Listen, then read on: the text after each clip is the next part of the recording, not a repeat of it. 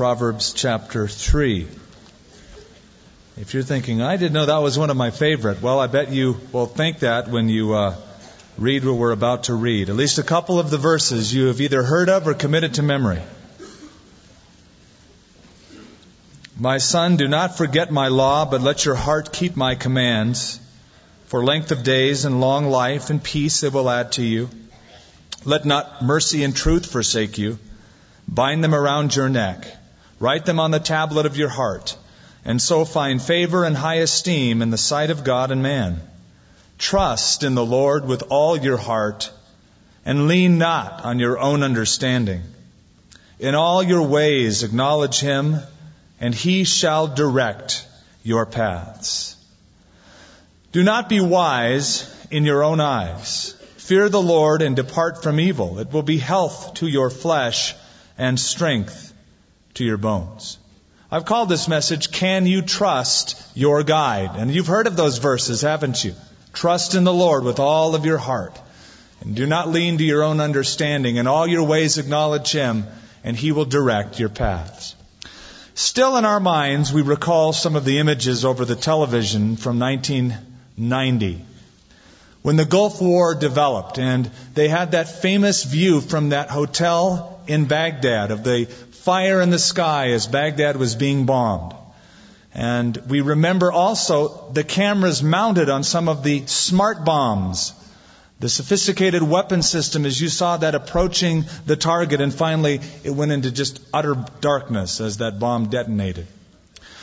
Well, in December, I was back in Baghdad, and I stayed in the same hotel CNN stayed in, the Al Rashid Hotel, and it just happened that I was on the 23rd floor where that was filmed and where CNN was stationed. And the next day when we were driving with a taxi driver, I took the liberty to ask if they remembered those fatal days and if they had ever seen a smart bomb. And our taxi driver said, I remember. A couple of times looking up and seeing those low-flying missiles. They would come through the sky and then they would turn as if on a dime. He says, I could tell you what color the nose was and the tail was. And it seemed for the first time the world in that war was made aware of the sophisticated kind of guidance that a missile could be so connected to its source. And also that the source could receive information back visually as that by laser and by computer and infrared technology, that bomb was launched toward its target. Those weapons were programmed. And as long as the communication was intact, they would hit their target. Well, you and I have been programmed.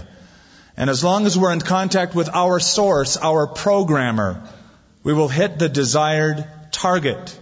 And so we need to know our guidance system. It's a pretty advanced guidance system. First of all, you have the Holy Spirit living inside of you, unlike anybody who doesn't know Jesus Christ has. And I found that people want guidance. Nowadays, people are looking to all sorts of superstitious things to give them guidance. Late night television has the psychic hotline. You just call 1-800-PSYCHO. Well, it's psychic. And these psychics are supposed to give you guidance. Others will take the daily newspaper and look in the astrology section. They want the stars to give them guidance. Some will go to a seance. They want Casper the Friendly Ghost to give them guidance. Or their departed relatives to give them guidance.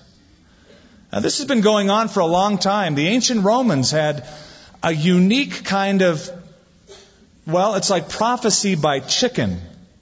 They would put a hen in a cage, and they would put food in front of that hen, and if the hen would eat sort of greedily, go at the food, it was a good sign. It was like a yes to them. If the hen refused to eat, it meant no. And you can see how a system like this is open to abuse. And many of the people, when they would want a yes vote from the chicken, would simply starve the chicken the day before. Put the hen in and let it go at it. The question that is answered by our text this morning is, how can I know that God is leading my life? How can I know God is leading my life? God certainly wants to guide us. Well, how can I know that He is? What is there that lets me know God is in control of my life and my decisions? As a young Christian, I was puzzled when I heard Christian vocabulary. I call it Christianese. And somebody said to me, I feel led to do that. And I didn't know what exactly that meant. What do you mean you feel led? Does somebody have a pencil in your arm? What does it mean to feel led? I didn't really get that. I asked them to explain it to me. I was reading about John Wesley when he was 32 years old and he was a missionary over in Georgia. He met a young woman that just knocked his socks off. He wanted to marry her. She was beautiful. And she was a godly woman. And they developed their relationship and they were going to get married. But he had a few friends who were a little bit legalistic, super spiritual, who told Wesley that it was more spiritual to be single than to be married. And that he should marry this girl. And so one of his friends decided, well, let's see what God's will is. Let's see if God would direct you to marry her. And he convinced Wesley to choose lots. He took 3 pieces of paper and wrote something different on each of the pieces of paper. On the first he wrote, marry her. So if he were to choose that, it would be his sign from God that he should go ahead with the wedding. On the second piece of paper, he said, think no more of it this year, which means maybe in the future, but not this year. Give it a year and then see. And the third piece of paper said, think no more about this. And Wesley happened to choose number 3. He was heartbroken, but he broke up this relationship with this young lady. For 15 years, he was single. 15 years later, he married a wealthy widow. And she proved to be not only a poor companion to him, but a hindrance to his own ministry. And after 20 years of mutual misery, she walked out on him. And when I read this, the guy who wrote the article said it seemed that Wesley should have stuck to the Georgia peach from the beginning. How can we know the will of God? Pretty desperate when a guy's going to choose lots or look for that kind of a sign.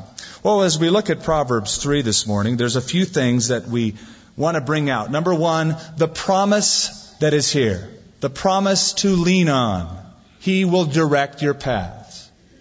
But there are prerequisites to the promise. It is not just a banner statement.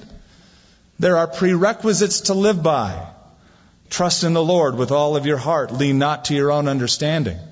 And then finally, the payoff at the end. Let's look at the promise. We'll just cut right to the quick. In verse 6, at the very end it says, and he shall direct your paths. This is one of the most famous statements in the Bible and one of the greatest promises that throughout history Christians have grabbed a hold of. That God would direct my paths. Now God delights in guiding us. Did you know that? He wants to lead us. Even as a father would delight in leading his child. If a son or a daughter said, Daddy, would you help me? Daddy, would you guide me? Any good father would say, absolutely. We wouldn't say, go away, kid, you bug me. Parents delight in giving guidance to their children. The problem is when children get a little older, they just don't want it as much. But the idea here is my son, verse 1. It's a father giving instruction to his son. And the instruction is to trust in the Lord. By the way, that's a good transition, fathers. As your kids look to you for answers and ask you questions and give you advice, you want to consistently show to them that there is another Father that they must trust and eventually trust the rest of their lives, and that is God the Father. And this Father is teaching His Son trust here. But guidance is promised. The Lord will direct your paths. You see, God doesn't play hide and seek with us. I don't think the will of God is something that God deliberately hides and you just have to really go out of your way to find.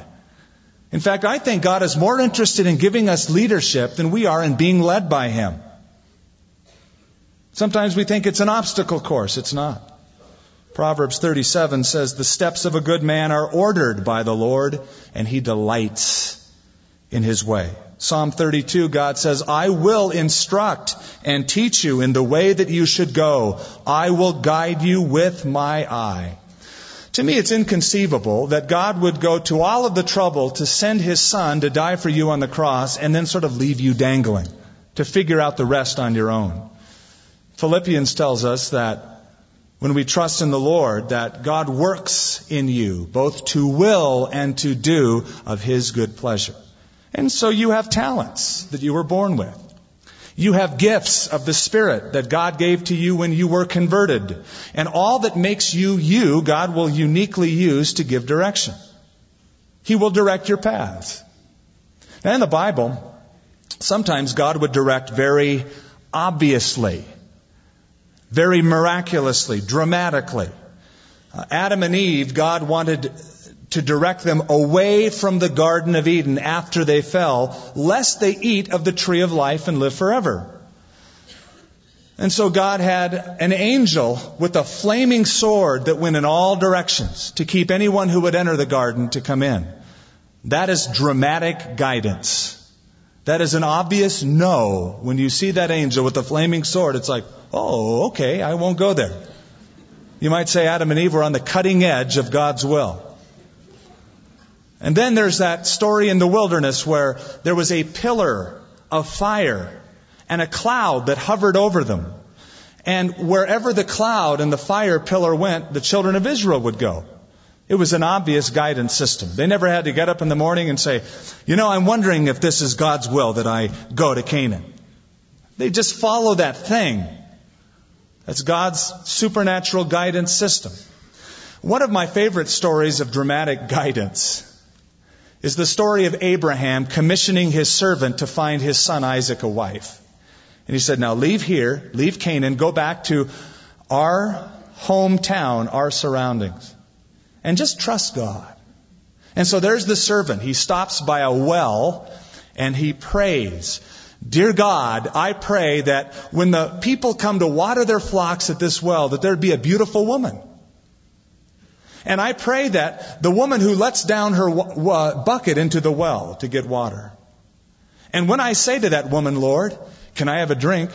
I pray, Lord, that she would say, not only will I give you a drink, but I'll give water to your camels. I pray she'll be the one. That was a very direct prayer for guidance. And the scripture says before he even finished praying, he looked up and there was a gorgeous woman standing in front of him. And she put her bucket down into the well.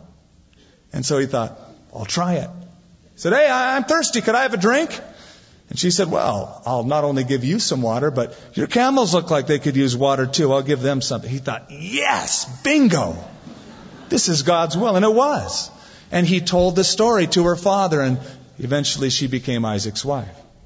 Beautiful story of obvious dramatic guidance. But there are other times when God gave direction to people who trusted in Him, who relied on Him, though it was not anything that was outwardly obvious, nor was it dramatic.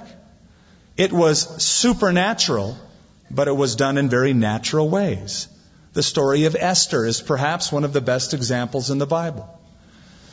There's a lot of just so happens in that story that happened to be God weaving His will together for His purposes in their lives. It just so happened that Esther was Jewish. It just so happened that she became queen. It just so happened that her uncle Mordecai overheard a plot by Haman to overthrow and kill the Jews. It just so happened, and on, but God was weaving it all in a supernatural way. Or the story of Ruth, the Moabitess, who came back to Bethlehem. Just so happened she was in the field of Boaz one day, and you know the rest of the story. We've covered it here before on Sunday mornings. God was giving direction in all of those instances. Some was obvious and dramatic, some was not. Now, for us in the New Testament, there is definitely a cut, there's a break, there's a difference. Not only are we offered guidance, we have the guide living inside of each one of us. Now talk about a sophisticated guidance system. More so than a smart bomb who's got the nose filled with infrared and laser and computer technology, the Holy Spirit of God, the guide Himself, lives within each Christian. And Jesus promised, when the Spirit of truth has come, He will guide you into all truth. These are great promises. They're not given to the unbeliever. The unbeliever might call the psycho lines or look in the astrology sections or go to seances, but divine guidance is promised to only the Christian. In fact, divine guidance is something only the Christian wants. Unbelievers really don't want God's guidance. They don't want to be accountable to God who would tell them His agenda over their agenda. The great promise, God will direct your path. Now, if you have a New International Version and maybe a few other newer translations, it says that God will make your paths straight. That's how it's translated. Any of you have that translation this morning? Yes. Actually, it could be translated one or the other or both. The idea is He will give you direction, but the other idea is that God will make your paths straight. Or, better put, He will take away the obstacles that keep you from reaching the desired goal. The word could be translated to make straight, or to make pleasant, or to make prosperous, or to make successful. In other words, God says, here is the goal for you. I will expedite you along the path. I will make sure that you get there. No matter what obstacles are in the way, I can remove them or give you strength through them to get you to the desired goal. It's sort of like Joshua was promised. He said, Joshua, this word shall not depart from your mouth. You shall meditate in it day and night. It was the word of the law, the Bible. You meditate in it day and night to do whatever and to observe whatever is written therein. Then God said, for then you will make your way prosperous, and then you will have good success. I'll make your path straight. I'll get you to that desired goal. Sailors have often noticed a phenomena when they go into the high seas, and they go to the areas where icebergs are floating. And one sailor, in fact, I was reading an account of, saw these icebergs that from the surface upward were 400 feet high. That was his estimation. 400 feet high. And yet, he said, though the winds were blowing in one direction and the waves were blowing in the same direction, the icebergs were going in the opposite direction. And that is because, as most of you know, 90% of the iceberg is below the surface. And though you might have waves and wind on the top trying to make it go in a certain direction, you've got stronger currents underneath where most of it lies to take it to the desired direction. And it seems that no matter what is blowing our way in terms of adversity, that God in His sovereign providential will is able to take us to the straight path, to direct our path to where He wants us to go, and the Holy Spirit is that guarantee. Now, let's go back, though. We've seen this promise to lean on. Let's look at the prerequisites. There are prerequisites. Discovering God's will is more than an itinerary. It is an attitude. And it can be summed up, the prerequisite, with the one word, trust. Trust. We all say that, don't we? I trust God. Well, let's look at it. Trust in the Lord, verse 5, with all of your heart. Lean not to your own understanding. In all your ways acknowledge Him, and He shall direct your paths. Do not be wise in your own eyes. Fear the Lord and depart from evil. God designed us to depend on Him. God made us in such a fashion that we would depend on Him for everything. And we are in His will, whether we know His will or not, we're trusting Him for His will. In fact, the fall of man was mankind saying, I want to be independent of God's will. And that is always at the root of every sinful activity today is, I want to be independent of God's will. I don't want to depend on Him any longer. But I find that today, those who trust God, those who believe in God, are those who are ridiculed by those who say, well, faith is just a blind leap into the darkness. And, okay, I can acknowledge that there are Christians, but after all, Christians are a little weak-minded. That's what Ted Turner called us. H.L. Mencken, the agnostic, said, faith can be defined as an illogical belief in the occurrence of the improbable and the illogical. Now, I found, though, that everybody has faith. The most ardent atheist and agnostic has faith in something, in his system, but it takes faith to live every single day. Driving a car requires faith. Now, do we all understand engines? Do we all understand how it works? No, but we have faith that when we put the key in and turn it to the right, it will start. It takes faith for that. It takes faith to go to the doctor. You don't understand medicine. He gives you a bunch of bilateral pneumothorax and all this other stuff. You're going, yeah, right. Oh, yeah. You have no idea what he's saying, but you trust him. When you go to a bank, you have faith. You've been given a little piece of paper that has no inherent value at all, called a check. But you trust that the person who signed it and put an amount is good for it, that you'll get the money. It takes faith. It takes faith to eat at a restaurant. In some restaurant, it takes tremendous faith that you will actually be nourished at that place. Notice this kind of trust, though. It is objective trust. Trust in the Lord. Please mark that.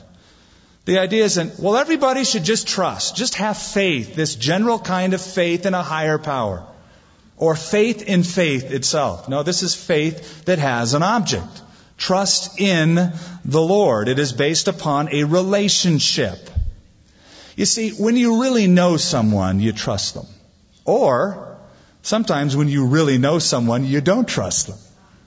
But when you really know God, and you discover who He is, and you have that relationship with Him, you find out He is so trustworthy. As Francois Fenelon said, he said, God's winds are always blowing, but we must hoist the sail. That's what trust does. God is going in a direction. And that's where we want to go, right? God's direction. Find out where He's moving. Hoist the sail of trust and go in the direction of God. But let me give you a warning now. To trust in the Lord can be dangerous to your human nature. You do not like faith. I don't like faith either. It's sometimes hard in our human nature, with human logic, to just say, I abandon myself fully to you, O God. Especially when the guidance is not dramatic, right? When the guidance is dramatic, hey, well, great, I can see that. I can see the obvious hand of God. But what about when it's not? And we'd all like a vision that Peter had on the rooftop when he was down in Joppa of a sheet coming down and God speaking to him through a vision. We would settle for that. We like that dream. Or if a bush spoke to us like it did Moses, a burning bush. So I could hang with that. I'd even settle for a star to lead me like the Magi. But to walk completely by faith without any kind of sight is certainly more difficult. The other day when I was in California visiting my mom, I walked over to the mountain that I walked up just about a week after I became a Christian. And you see, I had just gotten a Bible and I knew that God wanted to guide my life. I didn't know where. And so I'd walked up to this mountain. I sat on it. I figured Moses did it. And Moses got 10 commandments from God. So who knows what I'll get. So I got up there with a piece of paper and a pencil. And I said, go for it, God. I'm ready to write down what you want me to do. And He never spoke to me audibly. He nourished my heart as I read the Word, and I felt God's guidance. I experienced it, and I can look back and certainly see it. It's much more difficult to trust without any kind of sight. So it takes trust, an objective trust, a trust in the Lord. Secondly, it is a wholehearted trust. Notice, trust in the Lord with all of your heart. Now, in the Bible, it's a little bit obscure sometimes as to what heart means. Oftentimes, it is a synonym for the mind. I don't know why, but some people think the heart and the mind are two worlds apart. Don't know it in your mind, they say, know it in your heart. Well, in the Bible, it's often a synonym. The heart is the mind. That's the idea back in verse 3. Let not mercy and truth forsake you. Bind them, that is the commands, the law, on the around your neck. Write them on the tablet of your heart. The idea is to memorize it. Put it in your mind. But then oftentimes the Bible talks about the heart as being the emotions. Like in Proverbs 15, a merry heart does good like medicine. Other times the heart is the will of a person. In Proverbs 14 and 16 and 11, it speaks of a perverse heart, or the backslider in heart. And so, taken all together, the heart seems to refer to the whole person or a wholehearted movement.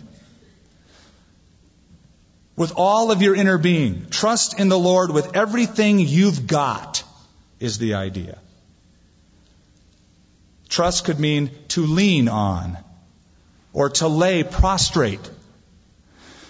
When we talk about leaning on the Lord, trusting in the Lord versus leaning on your own understanding, don't get this picture like I'm leaning on my pulpit. Okay, I'm trusting God. Well, actually, I'm leaning on the pulpit, but if this gave way, I could always get back up. I've got a backup. That's not the faith of the New Testament. It is to lie completely, to trust in abandonment.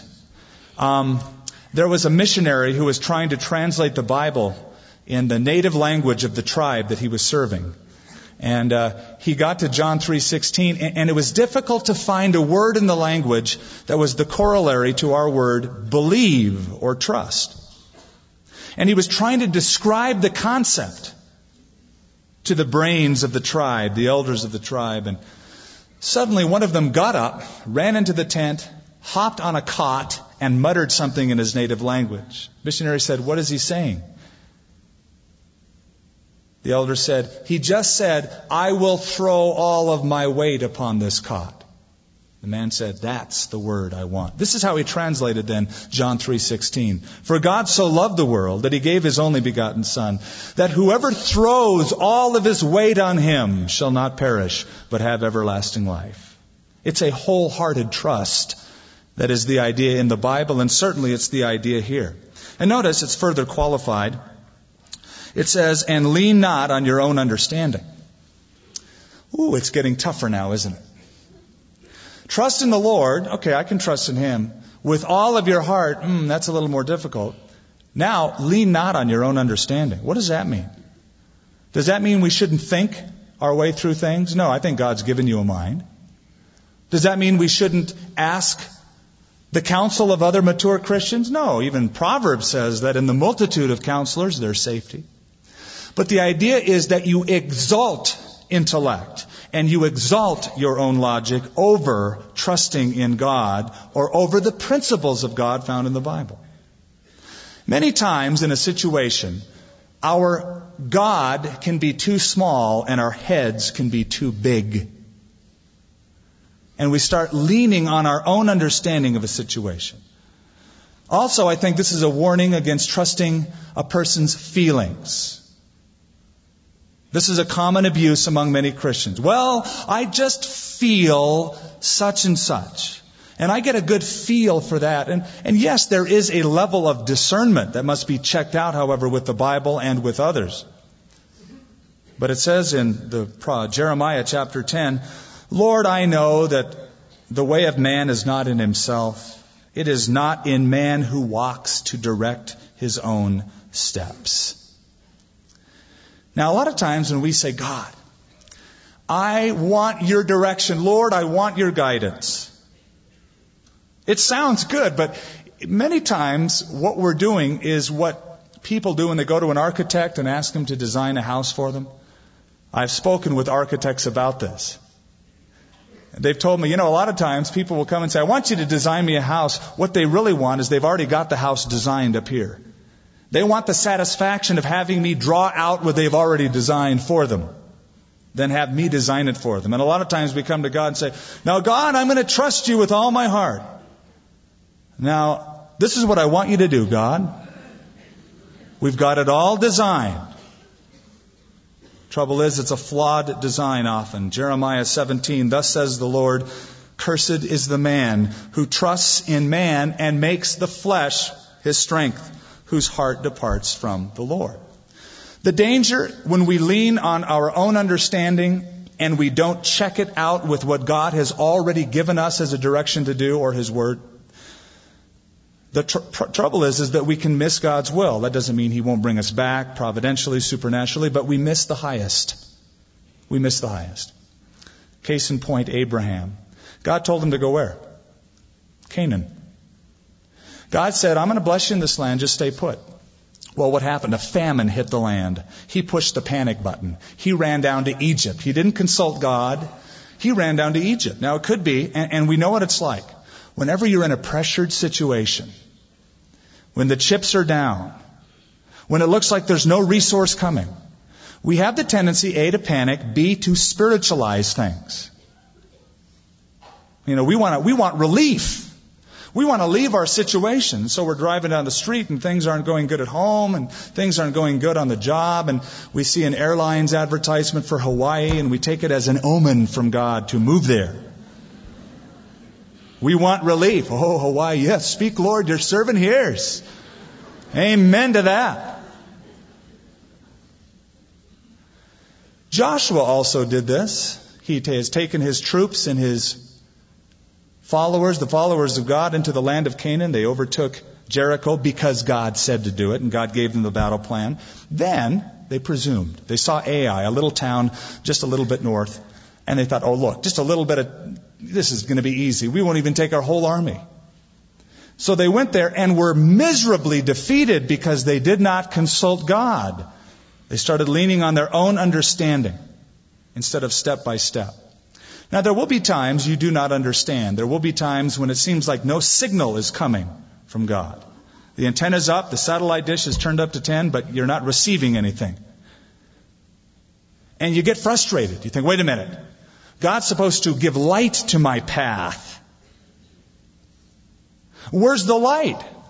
Well, know this. When God, in His sovereign, knowing plan, withdraws sunlight from you, it's so that He might direct your steps by moonlight. It takes more faith in dark times. But He will direct you. Oh, you won't see as clearly, but just trust with all of your heart. Verse 6 gives us the third thing in trusting God. It is a recurrent trust. It's not once, it's over, been there, done that. In all of your ways, acknowledge Him. You see, trusting God is not a hobby that we indulge in periodically. And trusting God is not something we do when we go to bed and we say, now I lay me down to sleep. Trusting God is not an emergency room session where God never hears from us until we're in a fix. And, oh, God, please help. Call the emergency 911 heaven. It is to be something that is done in all of our ways, a constant recurring thing. The New Testament corollary is to pray without ceasing. It's our constant practice. Lord, I'm including you in this plan and in this plan. I ask you to direct this and I offer this person to you. It takes time set aside every day to do that, doesn't it? In all of your ways, acknowledge Him. I think the big reason that we do this is so that we make sure that our ways are His ways and that we're not going in the wrong way. And so we acknowledge Him, which is a very rich term that means to have fellowship with Him. It is a term of relationship used in the Bible of husbands and wives in relationship with each other. In other words, I must never be in a situation where I don't look to God for direction. It is said that there is a man who lives in Arabia, or I should say lived in Arabia, it's an older story, who never lost his direction. They called him the dove man, the bird man. Wherever he went, he carried a homing pigeon, and he attached a fine cord to one of its legs. Long enough to fly, but not too long that he would lose it.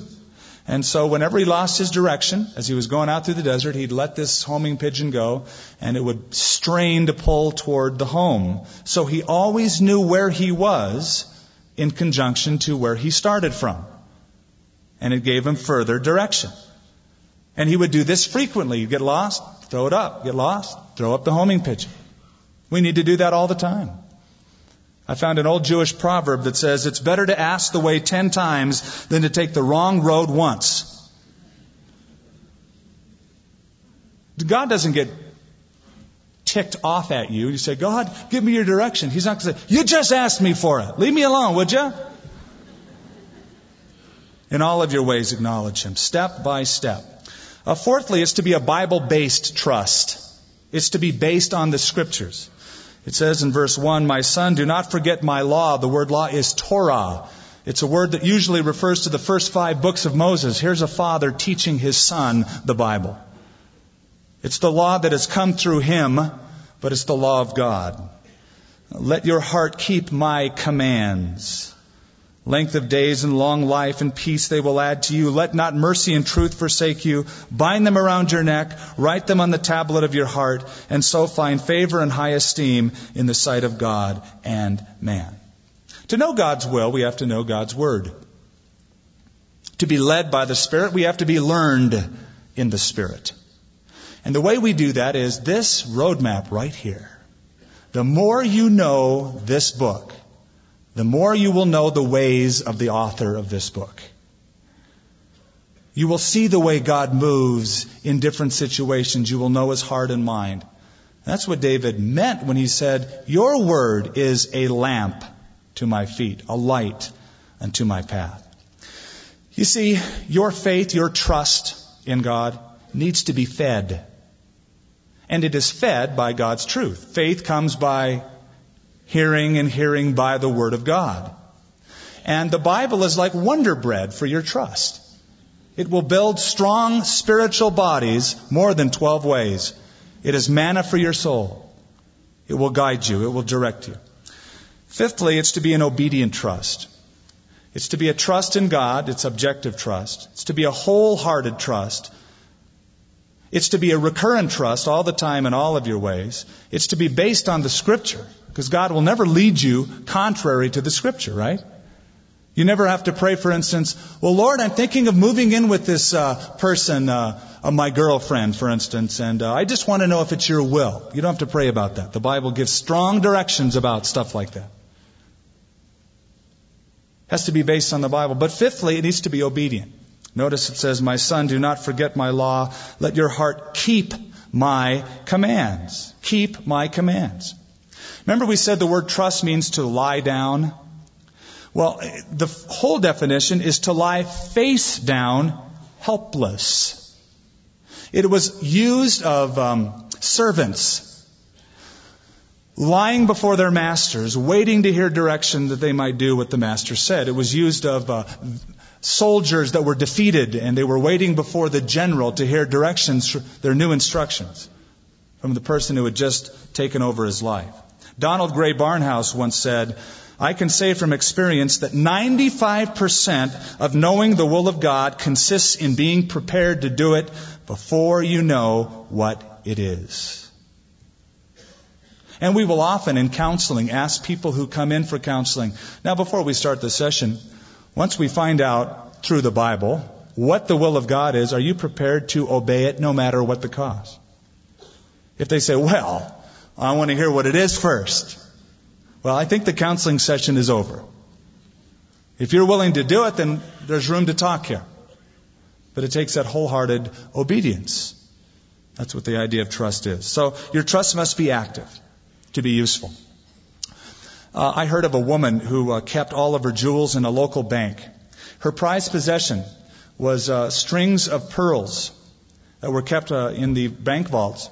But pearls need contact with human skin to stay full of luster and to keep their value up. And so the bank secretaries every week would put on a string of pearls and go out to lunch for an hour or so, and that would be sufficient enough for the pearls to continue their luster. Great job, huh? What's your job? I wear pearls.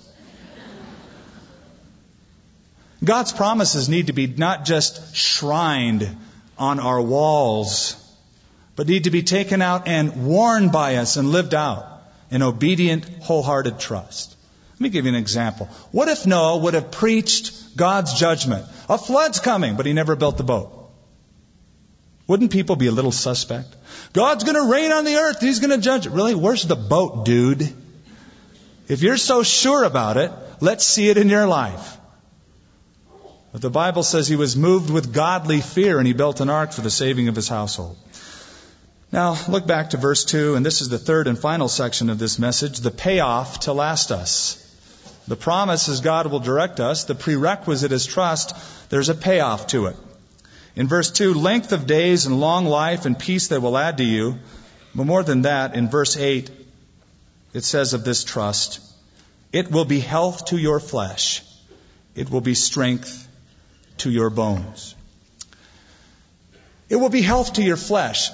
In the margin of my Bible, it says literally, flesh is navel.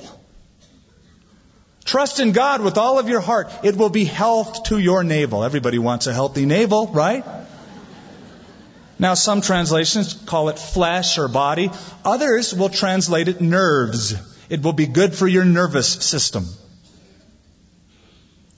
And then it says it will be strength to your bones.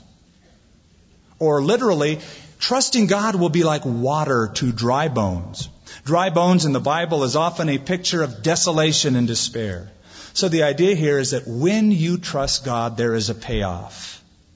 There is a corollary in the way you live your life. The satisfaction that you have when you live your life. It'll be good for your nervous system.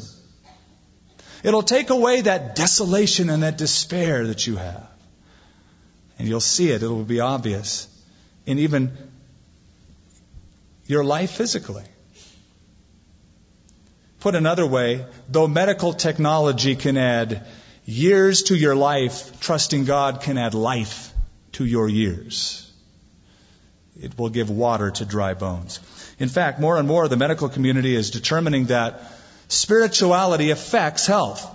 I have an article from USA Today. Listen to this. Medical sociologists from Purdue University show that people who regularly worship say they feel healthier than those who don't. Researchers compiled data from interviews with 1,473 people and found of those who said they don't worship regularly, 9% reported poor health, 26% claimed excellent health. Among those who are regular worshipers, just 4% said they were in poor health, while 36% reported excellent health. I'm not saying that this is just a quick way to get healthy, wealthy, and wise, but there is a relationship in those who trust God and their life, especially their nervous system, the way they approach life, the satisfaction with which they live. Now, God wants to direct you. God wants to satisfy your life. God delights in directing people. God designed us to be directed as such. But I wonder if we're letting Him. Have you ever gone on an airplane and you're sitting in a seat and somebody walks up to you after you're comfortably seated, you got the seatbelt on, you're ready to read the magazine, have the snack of 2 peanuts per person, and you're waiting there, and somebody will come up to you with a little boarding pass and say, "Excuse me, I think you're sitting in my seat." You go, "No, no, no." And you pull it out and say, "See, here it is. There's my number." And he'll pull it out. He's got the same number. This happened to a couple at Phoenix Sky Harbor Airport. They rushed to the airplane. The plane was packed. They went up to their seat. Couple was already sitting in it. And he said, "I think you're in my seat." The guy said, "No, 22E and F, it's my seat." And so the guy and his wife standing in the aisle said, "Hey, I'm just happy to be on this plane." And the stewardess found him another seat toward the back. And they're sitting there, and the plane took off. 31,000 feet. He pulls out his ticket, and he discovers it wasn't a computer error. He was on the wrong plane. You see, in Phoenix Sky Harbor Airport in Terminal 4, Gate 12B and 13 are so close to each other, they're steps apart. And making that quick beeline, he just, instead of going on the plane to Dallas where he wanted to go, he's now on the way to Chicago. Was he sincere? Oh, yes. Was he dedicated? You bet. Did he have good motives? Yes. Was he on the wrong plane? Yes. Doesn't matter how dedicated and sincere you may be, if you're on the wrong plane, on the wrong path, God wants to direct your path. And it could be that you need to land, make an emergency landing right now, and give your life to Jesus Christ. He wants to direct you first of all to the cross to have your sins forgiven. And then He promises that guidance system, the Holy Spirit living within you to direct our paths. Let's pray. Father, we thank You this morning for the promises of the Bible. And more than just guidance, the guide lives in us. Jesus said He would come to us. He promised the Spirit.